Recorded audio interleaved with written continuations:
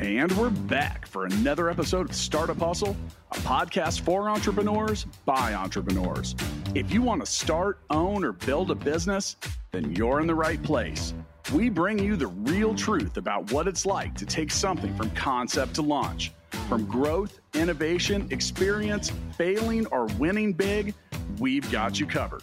So let's get down to business with another episode of Startup Hustle, brought to you by Fullscale.io.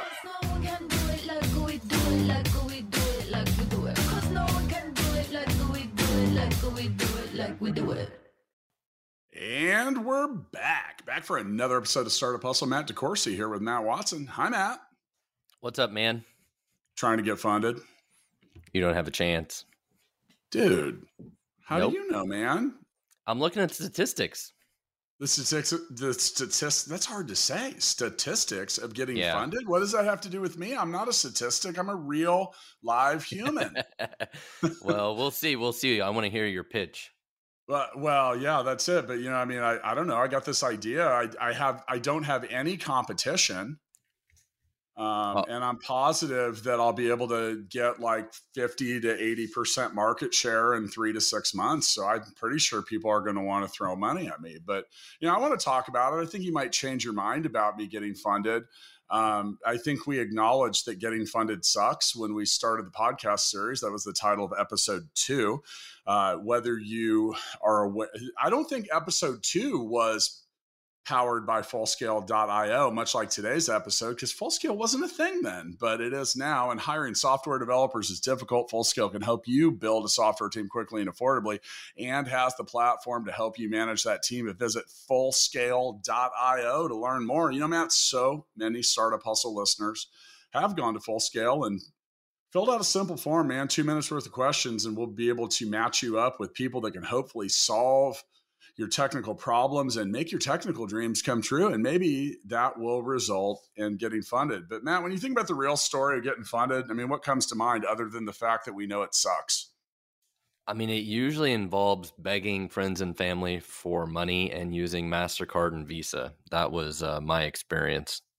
Yeah, well, we'll come back to that because you're actually right about that, because most people think that getting funded means bringing in actual investors.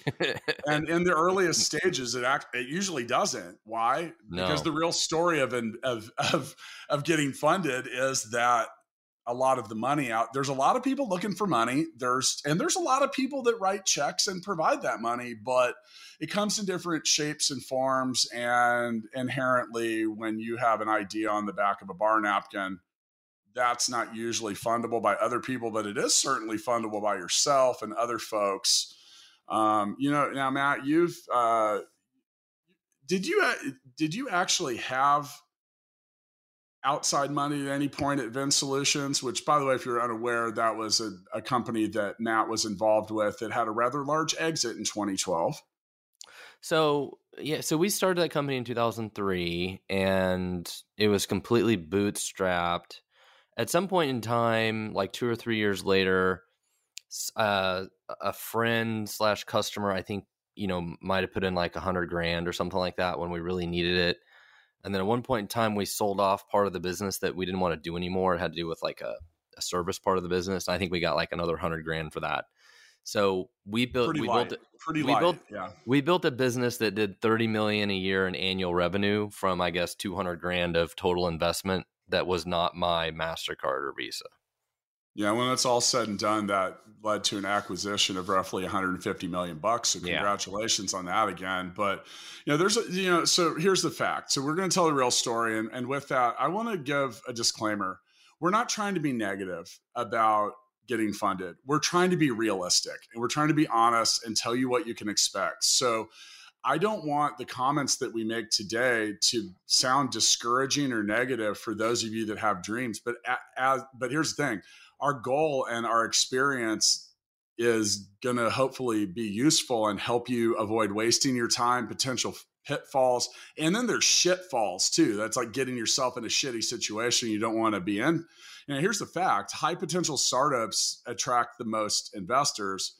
But that capital does come with a caveat. They become your business partners or own part of your business. And the real numbers on this is 0.05% That's That's point 1 zero. in That's 2,000. right. Actually raise venture capital. Now, look, getting funded comes in many shapes and forms, and in the earliest stages is almost always things like personal savings, right? I have an idea. I'm sure that's how it started for me. So it totally depends on the type of business, right? If you're like, oh, I want to start a lawn care business or whatever, you're like, yeah, I need enough money to go buy some equipment and a truck or whatever. It's not a huge capital expense. But if you're like, I want to go buy, I don't know, create a software company or buy some big building I need or whatever it is for some other kind of business, it can be very expensive. And even opening a restaurant now is extremely expensive, right? You need a grease trap and all this expensive bullshit. I mean, you spend 100, I 200 think grand. restaurants on almost any level are hyper They're expensive, very and expensive. that's why things like food trucks, which are still expensive. I mean, it's still like in many cases, a $50,000 to $150,000 kind of expense. And let's define startups. A startup is a business that doesn't come with an owner's manual, by my definition.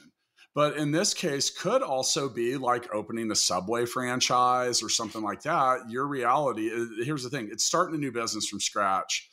When I define what a startup is, like a franchise comes with an owner's manual and an 800 number. Startups don't. You're usually figuring it out. But I think that a lot of the information we'll talk about and share today will apply to both. Now, so we've got a list here with some statistics of where startups getting funded, and the top of the list is that makes me honestly question the data a little, because it says banks and other loans 35%. But here's the reality: banks do not give loans to brand new businesses, i.e. startups. Like, hey, I've got an idea. Here's my plan. I'm going to build this software platform and I need $1 million to do it. Unless you have a hell of a lot of collateral to back that loan up, you don't have a shot at it. Now, if you do have collateral, you can probably, you can probably get a loan however you want it. It might not be at the rate or the terms that you're looking for now. So, but the other loans, I mean, that can be a lot of different things. So, but please know, I'm back into that don't waste your time thing. If you have a tech startup that has no traction, no revenue, nothing, don't bother with the bank. I mean, you have 0% chance. They won't even give most software companies a loan that aren't profitable on paper yet. Well, and you got to be careful. You don't want to just get a second mortgage on your house and cash out your 401k and all that kind of stuff, which people do. And one company I invested in as an angel investor, a couple of the founders did that. Actually, they cashed in their 401k, and there was some like special government thing for that they could take advantage of.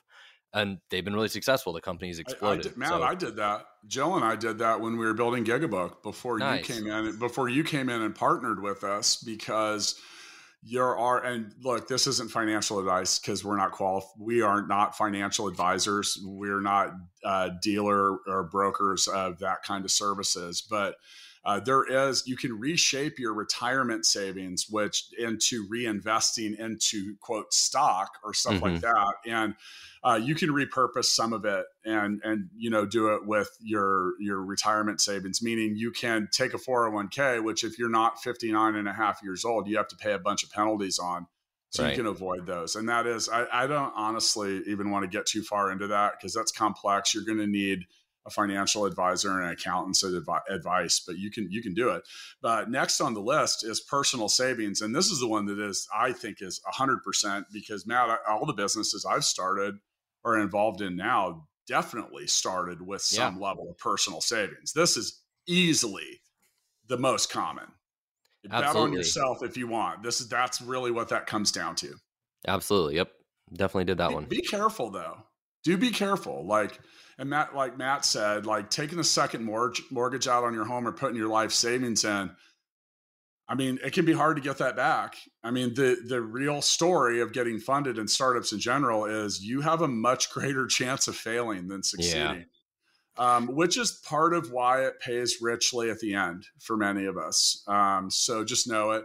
But yeah, that's the easiest path. Why? Because it's your money. You can make your decisions with it. And quite honestly, man, I think that when you're using your own money, for a lot of people, that's a huge stressor. And for others, it's a big driver. Well, it's very stressful to use other people's money. That's for sure. Absolutely. Next on the list, man, friends and family. Yep. I don't like the family one. I'm No. just being honest. I have overwhelmingly avoided that part, because here's the thing: if you fuck it up, you got to see them at Christmas and Thanksgiving and whatever. And I've been exposed to a couple situations where parents or sisters or cousins took a browbeating because they invested in and their kids or their family or whatever. Just be careful with it, right? Just be careful with it. I mean, it's hard because you also want your family to be successful, right? So if you're doing something and there's going to be a lot of reward from it, you'd rather spread that reward around to the family, but it's also balancing the risk associated with it. So I have had friends and family in on things, but they weren't like the initial day one kind of stuff. Yeah. As an investor, it was later that there were things that it was really more so things where we were leveraging different financial quote things.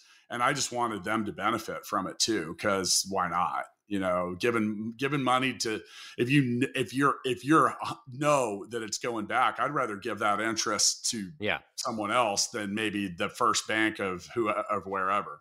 Absolutely. Okay, the next one. This is my favorite: credit cards.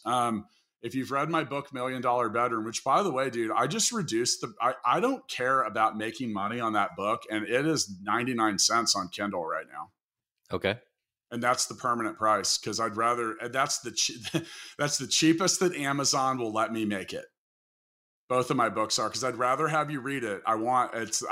Your $10 people, it's not as valuable to me as that 99 cents is going to be for you if you read it. But I started my first business in the extra bedroom in my home with no money. It was like the worst time of my life. I had a credit card with an $8,000 limit. And that really is truly where my entrepreneur journey began. And everything we still do has roots to that original credit card in many ways. And if you are in the business of buying and selling things, or like you mentioned, like a lawn business or something like that, I mean, you can go out and buy a freaking lawnmower with a credit card and get started. Yep, absolutely. And with that, I leveraged my friends and family's credit cards because I was a ticket broker at the time, and we were buying and selling tickets. So we were paying the money back and everything. And my friends and family benefited from a shit ton of points. Yep.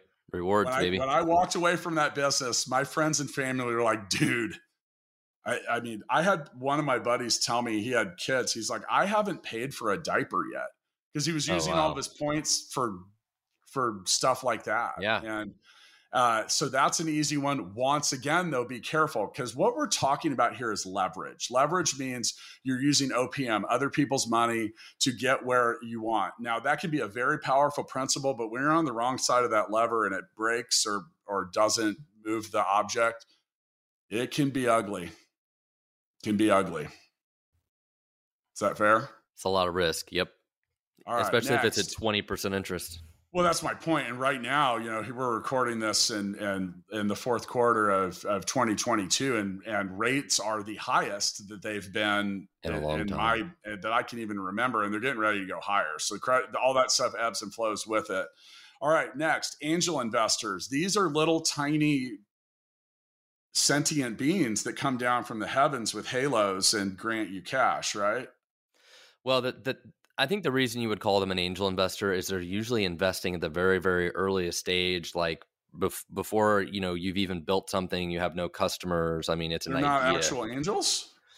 I mean, I'm an angel. Are a little I'm bit. an angel. In your world, they will feel like an angel. Yes, for sure. I think that's why they call them angels. So this has a lot of different meanings to some people. You know, an angel is like, I see it the same way as you mentioned, Matt. Some people will also refer to this as seed investors in some stages. Like they're the earliest stage. Now, look, that comes with the highest risk for the investor, because once again, you haven't proven shit at that point. So if you're going to bring in angel investors, just know that that's a real thing, and you're going to probably give up more than you might want later. But if you're not going to get to step 5 without this being step 1 or 2, then it's the way it goes. 5.8% of startups get funding from angel investors. I agree with. I think that number's probably about right. Do you? I'm actually surprised it's that high. I mean, that's like 1 in 20. Yeah. So, Well, and so here's the number that this is conflicts with the prior stats that we saw, and it says venture capital is over 4%. this might be based on the total number of dollars, not the percentage of the companies. I think this is based on the dollars. Yeah. So as opposed to number of businesses. Okay. Yeah. Is And where then the here's money the comes thing, from. though. We've had episodes about this. What the fuck is a startup? Because I read the Wall Street Journal this morning, and it was referring to like they still refer to Uber as a startup. Is WeWork still a startup? Is WeWork exist? Is that a thing? I think they still exist. Yeah, I do too. Well, speaking of funding, did you see the former WeWork founder raised As hundreds of millions of dollars in pre-seed capital? I'm like, hey, for a mystery new thing. Hey, you know what? I might have invested in Adam Neumann. I mean, that dude's experienced some shit, man. He's definitely got a brand around it, whether you like it or not. All right, and then the last one, government related. So what is government? That's at 2%. Man, there are a hell of a lot of grants, programs, a ton of stuff. If you're not aware, we record this episode, and all 4 of our recurring hosts are in Kansas City. We have things like Launch KC. Go to launchkc.org. They've actually sponsored this podcast a lot, and they will, in November of 2022, give out. Matt, you're going with me, whether you knew that or not. There is an event where they will announce their quote cohort. So they've got, I think it's 7 or 8 companies that they'll give 50. They give them $50,000, all of them. Now, look, this is a real thing. That's non-dilutive capital in that case, meaning they don't become a partner. That's straight cash. And there's a lot of these types of programs all over the country, depending on where you live, based at the city or state level. Yeah. So definitely look for them. You got to look for them, and they're not going to be fast. Just know most people don't know they exist. Yeah, because they don't use Google and look for it. I mean, there really is so much of this stuff around. And then with that, I also there's a lot of programs too that are hyper specific, meaning like they fund female entrepreneurs or just any level, anything that's a diversity, I use air quotes there, kind of category, or group them together. And if that's you, flex it, go for it, because that's what it's there for. I think it's awesome. Now, look, when you get so the cool part about the government and these grants, so we mentioned Launch KC, go to launchkc.org. You could be considered for that. We also have a thing here called Digital Sandbox, which are $20,000 grants. There's a bunch of stuff like that. Now, the cool part about being involved in those things is that's kind of like a Boy Scout or Girl Scout badge, and it gives you some validation, some street cred, and there's a lot of you have a high likelihood of getting a follow-on. Now, there's a couple of things too that aren't government related. You have things like Y Combinator, Techstars. Different there's incubators, accelerators. We went to a dinner the other night out of Columbia, Missouri. Scale. Huge startups. Yeah, scale-vc.com. Brett's been on the show with us before. And that's a seed funding mechanism and an immersive 12-week course that has people like Willie from Equipment Share. That's a 2,500 person company. The founder of Zapier is involved with that. Yeah. Zapier, that's a megacorp, man. Like, it's a huge enterprise. I mean, we're getting involved with it. And so there's some really cool stuff out there. But so Matt, we're talking about the real funding. So this is where some of it comes from. But how does funding work? Like, how does it actually work? Do you just like, hey, dude, you're funded. Here's your check. Good luck. Is it that easy? I mean, sometimes with those grants, it's that easy. A lot of companies it's not that easy because it's an exhaustive process to get to it. But when they harder. Say yes, they might be like, here's some money. Grants are probably gonna be a little easier, right? Because you're not giving up equity and stuff. But when you're giving up equity, you're gonna have to deal with doing some sort of convertible note or safe agreements, which are real common these days. What you don't want to do is spend an amazing amount of money on a PPO or whatever it's called and all this stuff that nobody does anymore. But some lawyer is might convince you to do that and charge you a fortune for it. I'm gonna decode your acronyms. SAFE, SAFE note, simple agreement for future equity. It's a very common early stage form of structuring the investment. So we see, how does funding work? It does have to have a structure around it in most cases. But I don't know, man. I owned I was an investor in a fitness equipment delivery Mm-hmm. company. That was just a straight transaction. I just bought equity. There was no convertible note. But be familiar with these terms. So convertible note means that it actually at first is structured like a loan. And then at some point, there are things that would trigger it converting into shares. As in, And those triggers can be different in every situation. and as an investor, convertible notes are interesting because, like I just did one recently, and I'm getting 8% interest, which is pretty good. And then Is at that some the point in same one I time, did? yeah, and then at some point in time, I have the option of saying, you know what, I'd rather just have my money back and have the interest, or do I want to convert it into equity? And Yeah. I might have the ability to say if I want to or not to, or I may not, depending on how they structure it. But sometimes those are nice, and they're also debt. So if anything happens, I have to get paid back first. Yeah. And so that is one of the pros of debt based stuff with doing convertible notes. The reason that convertible notes and safes are used a lot is when you're starting out a company, it's really hard to figure out what it's worth, and you could spend forever trying to figure out, is this worth $500,000, $1 million, $10 million, whatever the number is. And it just makes it easy for an angel investor to say, look, I'll give you $100,000. We don't really know what this is or what it's worth or what it's going to be yet. So we're going to sign this safe agreement that says once we figure that out and we figure out what the valuation of it is later, this is kind of how I expect to be treated later.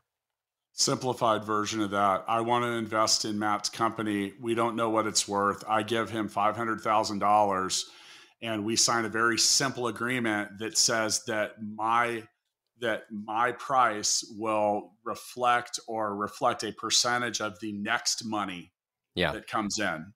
So when an investor comes in at a later round, and these things often have terms like caps on them. So in this fictional agreement, I give Matt $500,000, and the cap would be a $5 million valuation. Now, what I want to see is Matt go to work, kill it, and then get a $10 million money at a $10 million valuation. But that cap is the investor, it protects me as the investor, meaning I'm going to max that cap out, and I would own roughly 10%. 500K into 5 million is in that ballpark, where so the cap is there to protect the investor. There are also discounts on the downside in case it comes in below. So the thing I like about a safe note, which is kind of a new thing over the last decade, which is really a Silicon Valley. It came out of Y Combinator, right? Well, I think so. Yeah. And these are like a few pages, not like complex shit. And it's intended to be fair and equitable for both parties. And it's really the main thing is like, hey, I think we might be onto something, but it's not fair to you. It's not fair to us to try to truly peg a value on or spend thousands of dollars on legal fees trying to do a bunch of crap. So the safe agreement, you can just like go Google it and download a copy of it and use it. Doesn't mean you shouldn't have a lawyer. Doesn't mean you shouldn't have a lawyer, but you don't need to spend a ton of money on legal bills to do this. Yeah, and like once again, the lightweight nature of that, you might be thinking, oh, is that really that big of a deal? I'd want to learn. Man, these things get complex in a hurry, and they get expensive. Well, maybe you'll spend a few $100s on a lawyer instead of a few $1,000s on a lawyer. That's the key. You're my attorney. Did they do anything for a few $100s? Maybe. Do you? Yeah. Okay. You're not my attorney. Daryl, our COO at Full Scale, is on some days. Why? Because like we have to review a lot of documents, agreements, and stuff like that. The struggle's real on that one, man. So, okay. So, we're telling the real story. We've kind of outlined a lot of this stuff and the reality that comes with it, but how do you get it is the thing that we need to talk about in the second half of this, and what's going to likely happen along that path. So, look, when you go out to do this, the people that you're wanting money from, I want to encourage you to come proper. Be prepared. Show what the problem you're solving, how you're going to solve it, what is that business like, and then the important part of you got to demonstrate if you want the best conversations and the best possibilities, you need to demonstrate how your investors are going to get a return on what you're doing. The problem is most people start a company, and honestly, none of them will ever raise money from venture capital because the idea is not big enough. And so, for example, Correct. when we had dinner with the guys from Scale the other day, so they're an incubator here in Missouri, like you just mentioned. Scale-vc.com. Definitely check them out. Put a link in the show notes for that. Yeah. But he told me, he's like, you know what? We're only looking for ideas that have the potential to be $1 billion company. Yep. So your little lawn service business, not gonna make the cut, right? So it's got to be a company that can really scale to be really big.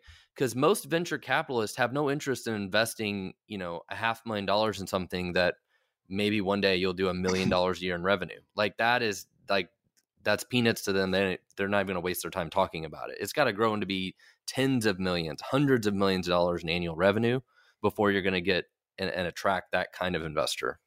Let's break that down for a second, because we're mentioning a fund. So what's consists of these funds? Why we're at dinner with these people, the fund managers and organizations go out and look for people that want to put their money into the quote fund, knowing that fund, which will have a specific amount, in this case, it was $5 million that they were raising. And they were courting us as investors to put money in, where Matt and I may or may not choose to do that, but they also wanted some involvement from us. So it's a value add there, which is interesting and attractive to us, because realistically that they're going to do the hardest work of going and finding, let's just say 20 companies to put $250,000 into.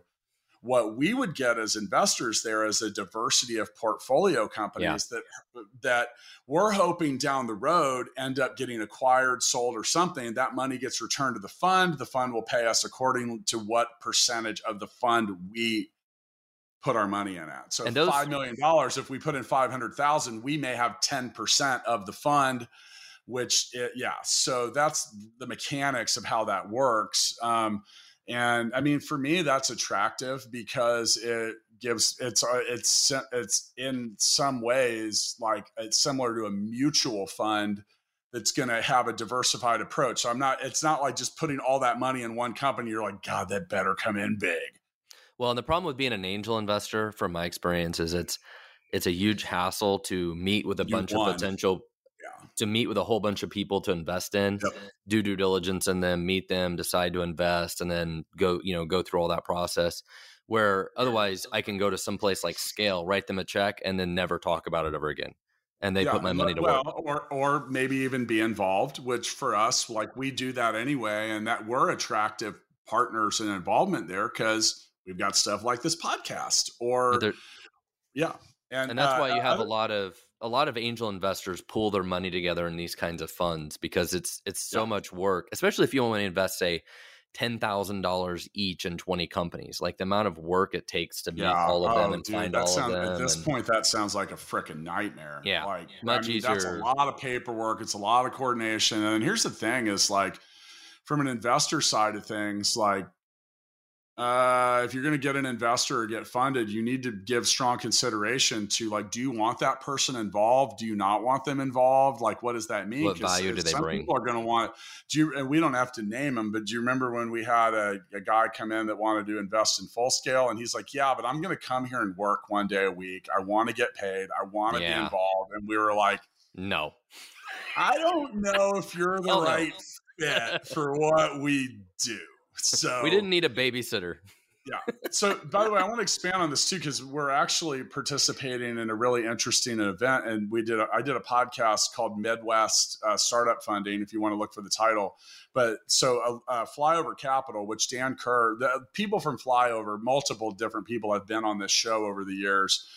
They're a supporter of what we do. And we're helping them sponsor an event that they're calling Mid by Midwest. That's, if you want to, the URL is midxmidwest.com and see what I love what they're doing, because they're vetting companies. They're looking for companies that are going to really, really have a possibility to like move instantly if they get funded. And they're bringing in 50 companies and 50 funds. I mean, dude, that for me, if I was raising in an earlier stage, that sounds like a fantasy wonderland. Yeah, I'm excited for that event. Well, Coming up soon. and we're going to participate in it, but out on the founder level, man, like so look for stuff like that. Mhm. Other things too is like, Matt, I haven't been involved with it like you have, but we have a thing here called what was it, Midwest American Angels, Mid-America Angels. So in that case, that was really attractive that's just a whole bunch of pre-qualified people that want to write checks either individually or maybe even together, and they'll put you in front of all those folks. There are angel groups like that all over the country. So my point is there's a lot of things where you can, rather than we're talking about how do you go get the money?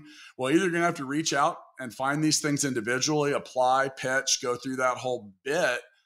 But what, dude, would you rather go to a place that has 10, 15, 50 of them all in one spot there with the attention of wanting to talk to you?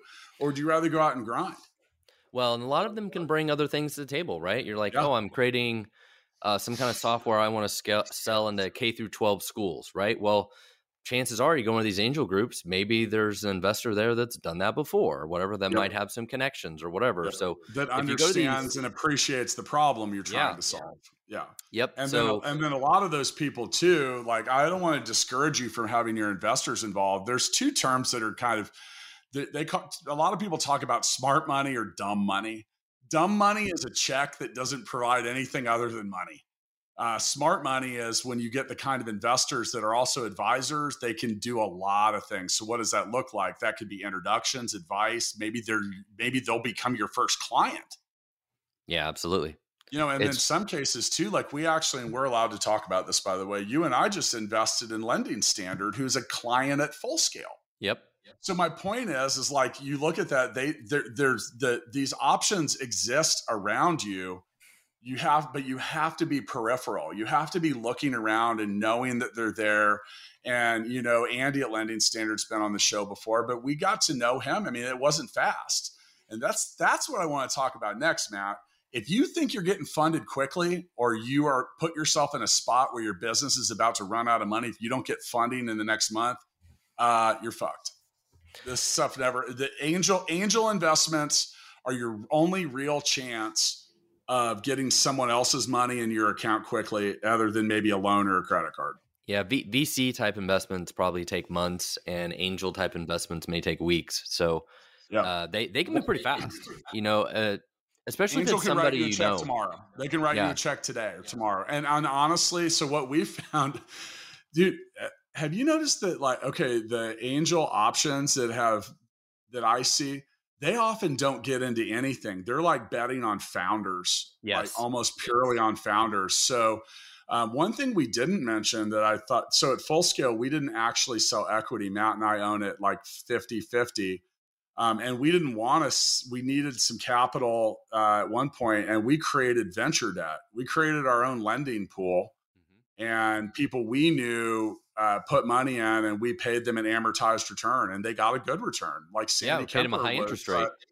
Well, Sandy Kemper from C2FO was one of those people, and he acknowledged the last time I hosted him, he was like, "Thank you, that's been a great thing." And now with that, one thing I noticed is none of those people looked at our pitch deck or proposition, any of it. Those were people that were pure players in Matt, right?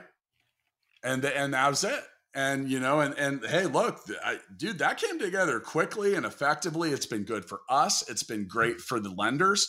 I say lenders because they're not investors at that point, because they aren't right. They don't have a vested interest in shares. But, you know, there's some things you can put out there and put together. Once again, I want to let you know that if you're going to do that, be careful though, because when it comes to angel investors, we should have mentioned this earlier, there are some restrictions around that you might have on some levels that you need to be aware of. Accredited investor. An accredited investor, which, by the way, has a moving target definition over my lifetime as an entrepreneur. It's evolved and changed, but you have to make a certain amount of money a year or have a certain your network. Sister that works part-time at McDonald's and is in college is not an accredited investor unless she has inherited a shitload of something that is sitting somewhere on the side, which probably means she ain't working part-time at McDowell's.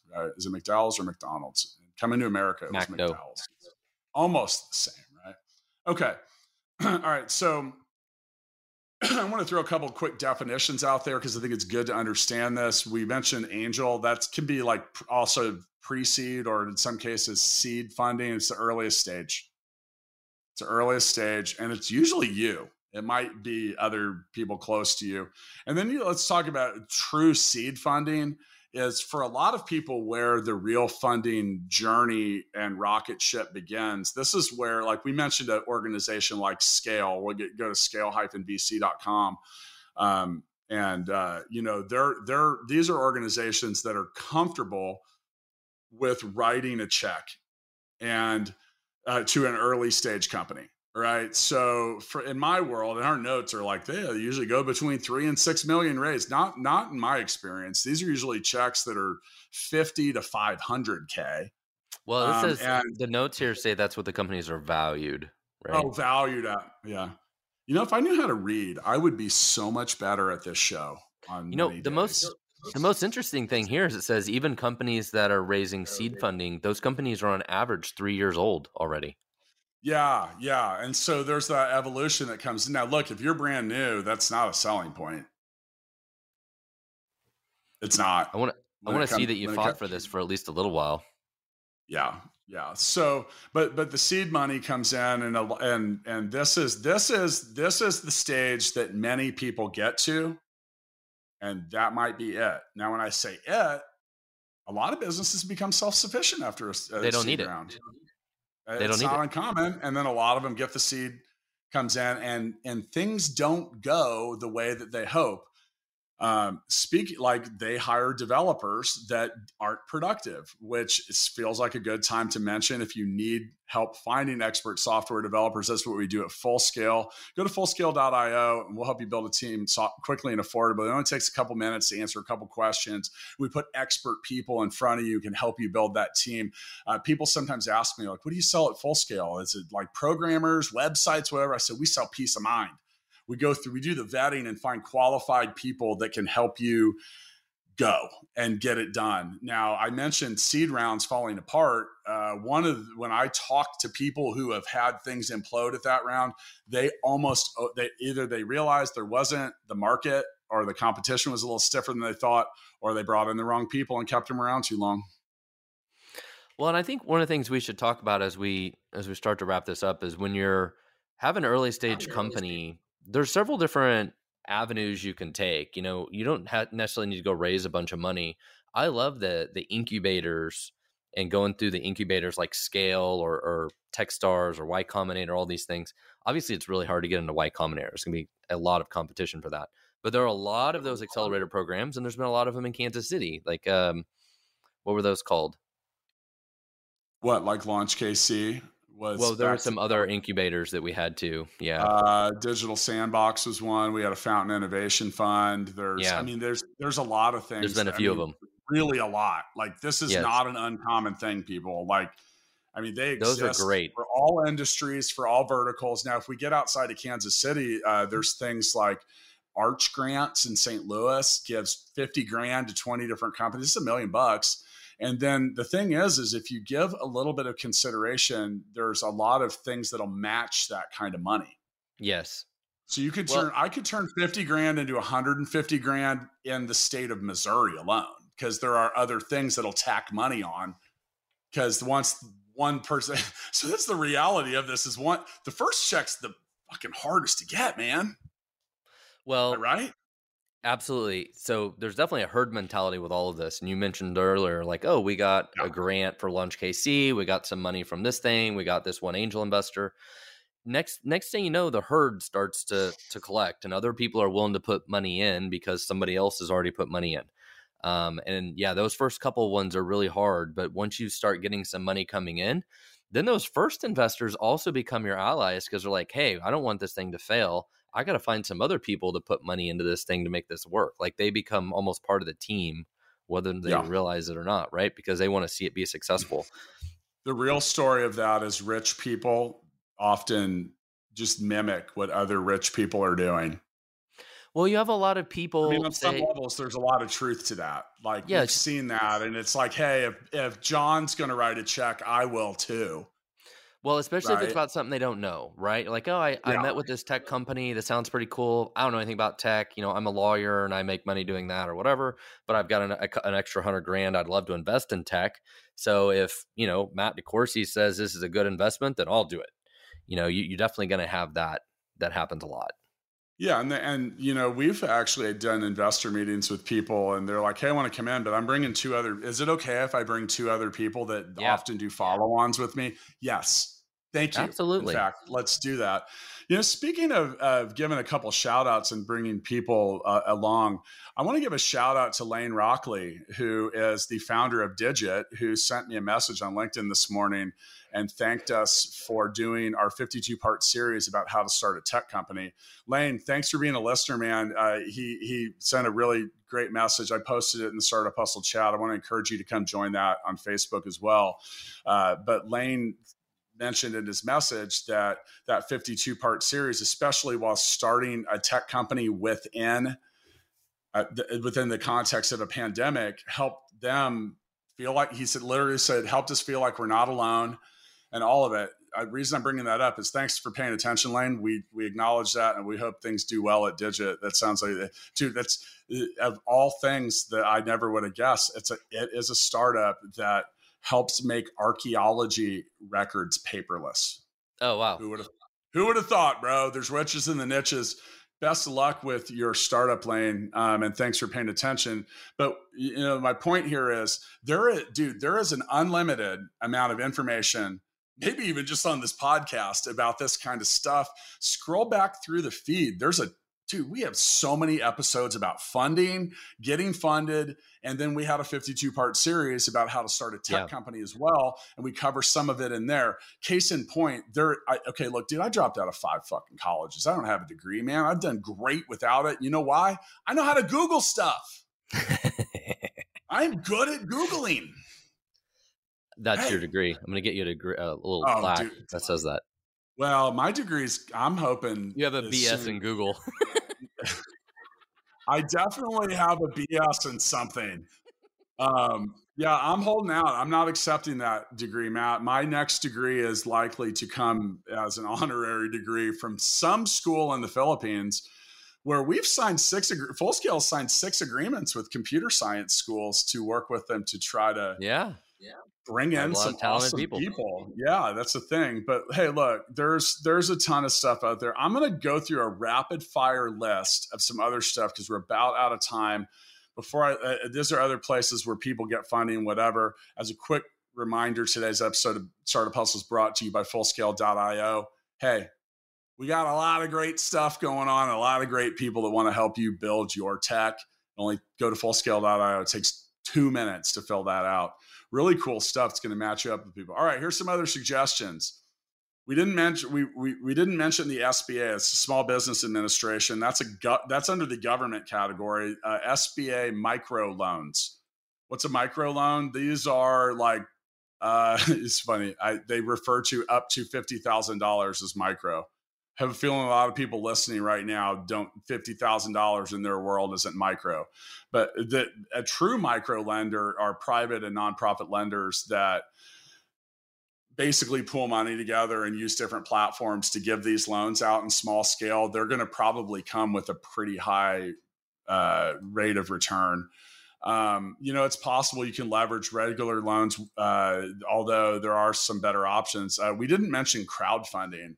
When I first started at my first true company, I started as an entrepreneur. Equity crowdfunding wasn't even legal.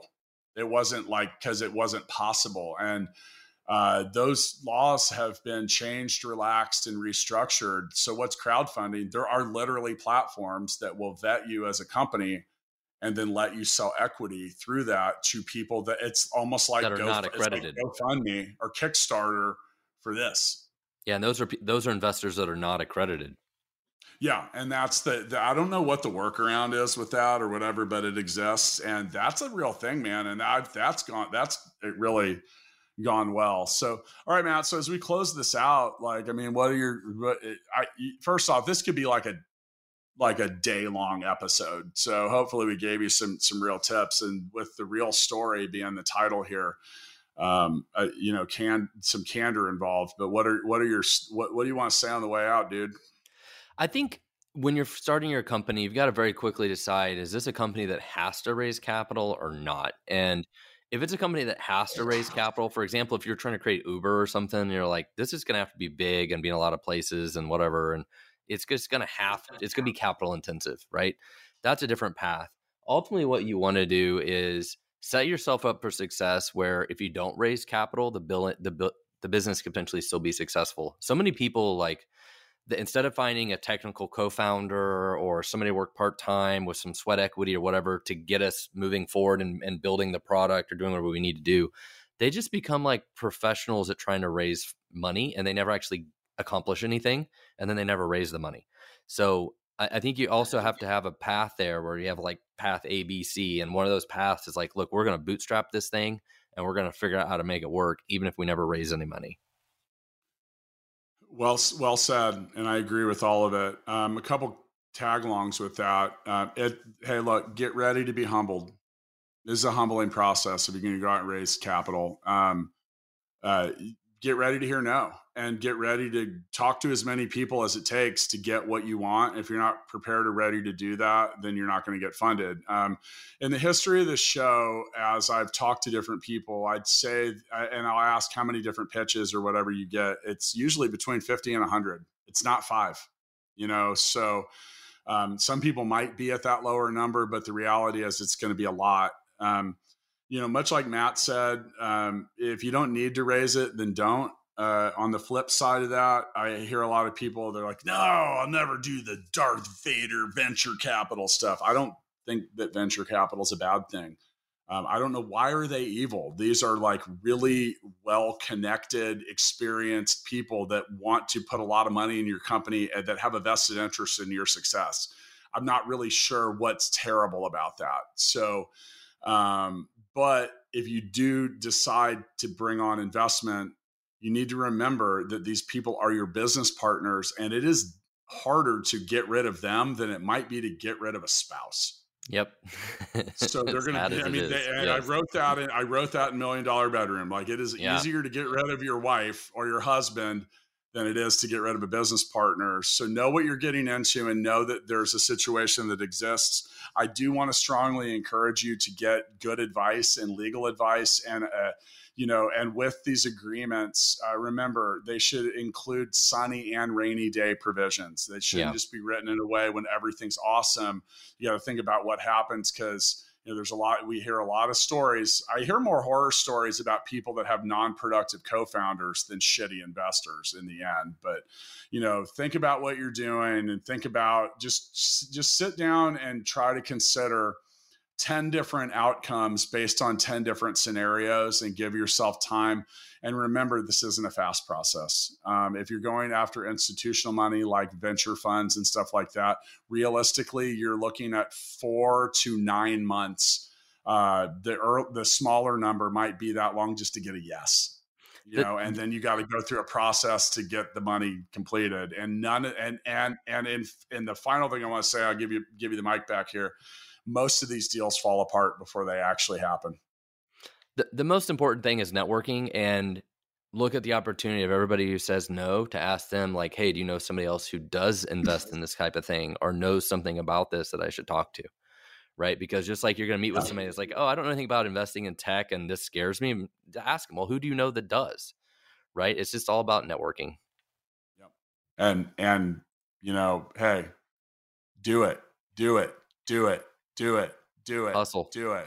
Okay, that was only 5 or 6. Like, that's a represent. Like, you're going to need to get to 100. That's how many pitches you're going to get. Matt, I'm out of here, man. I'm all fired up. I'm going to go raise some capital, even though you told me I couldn't.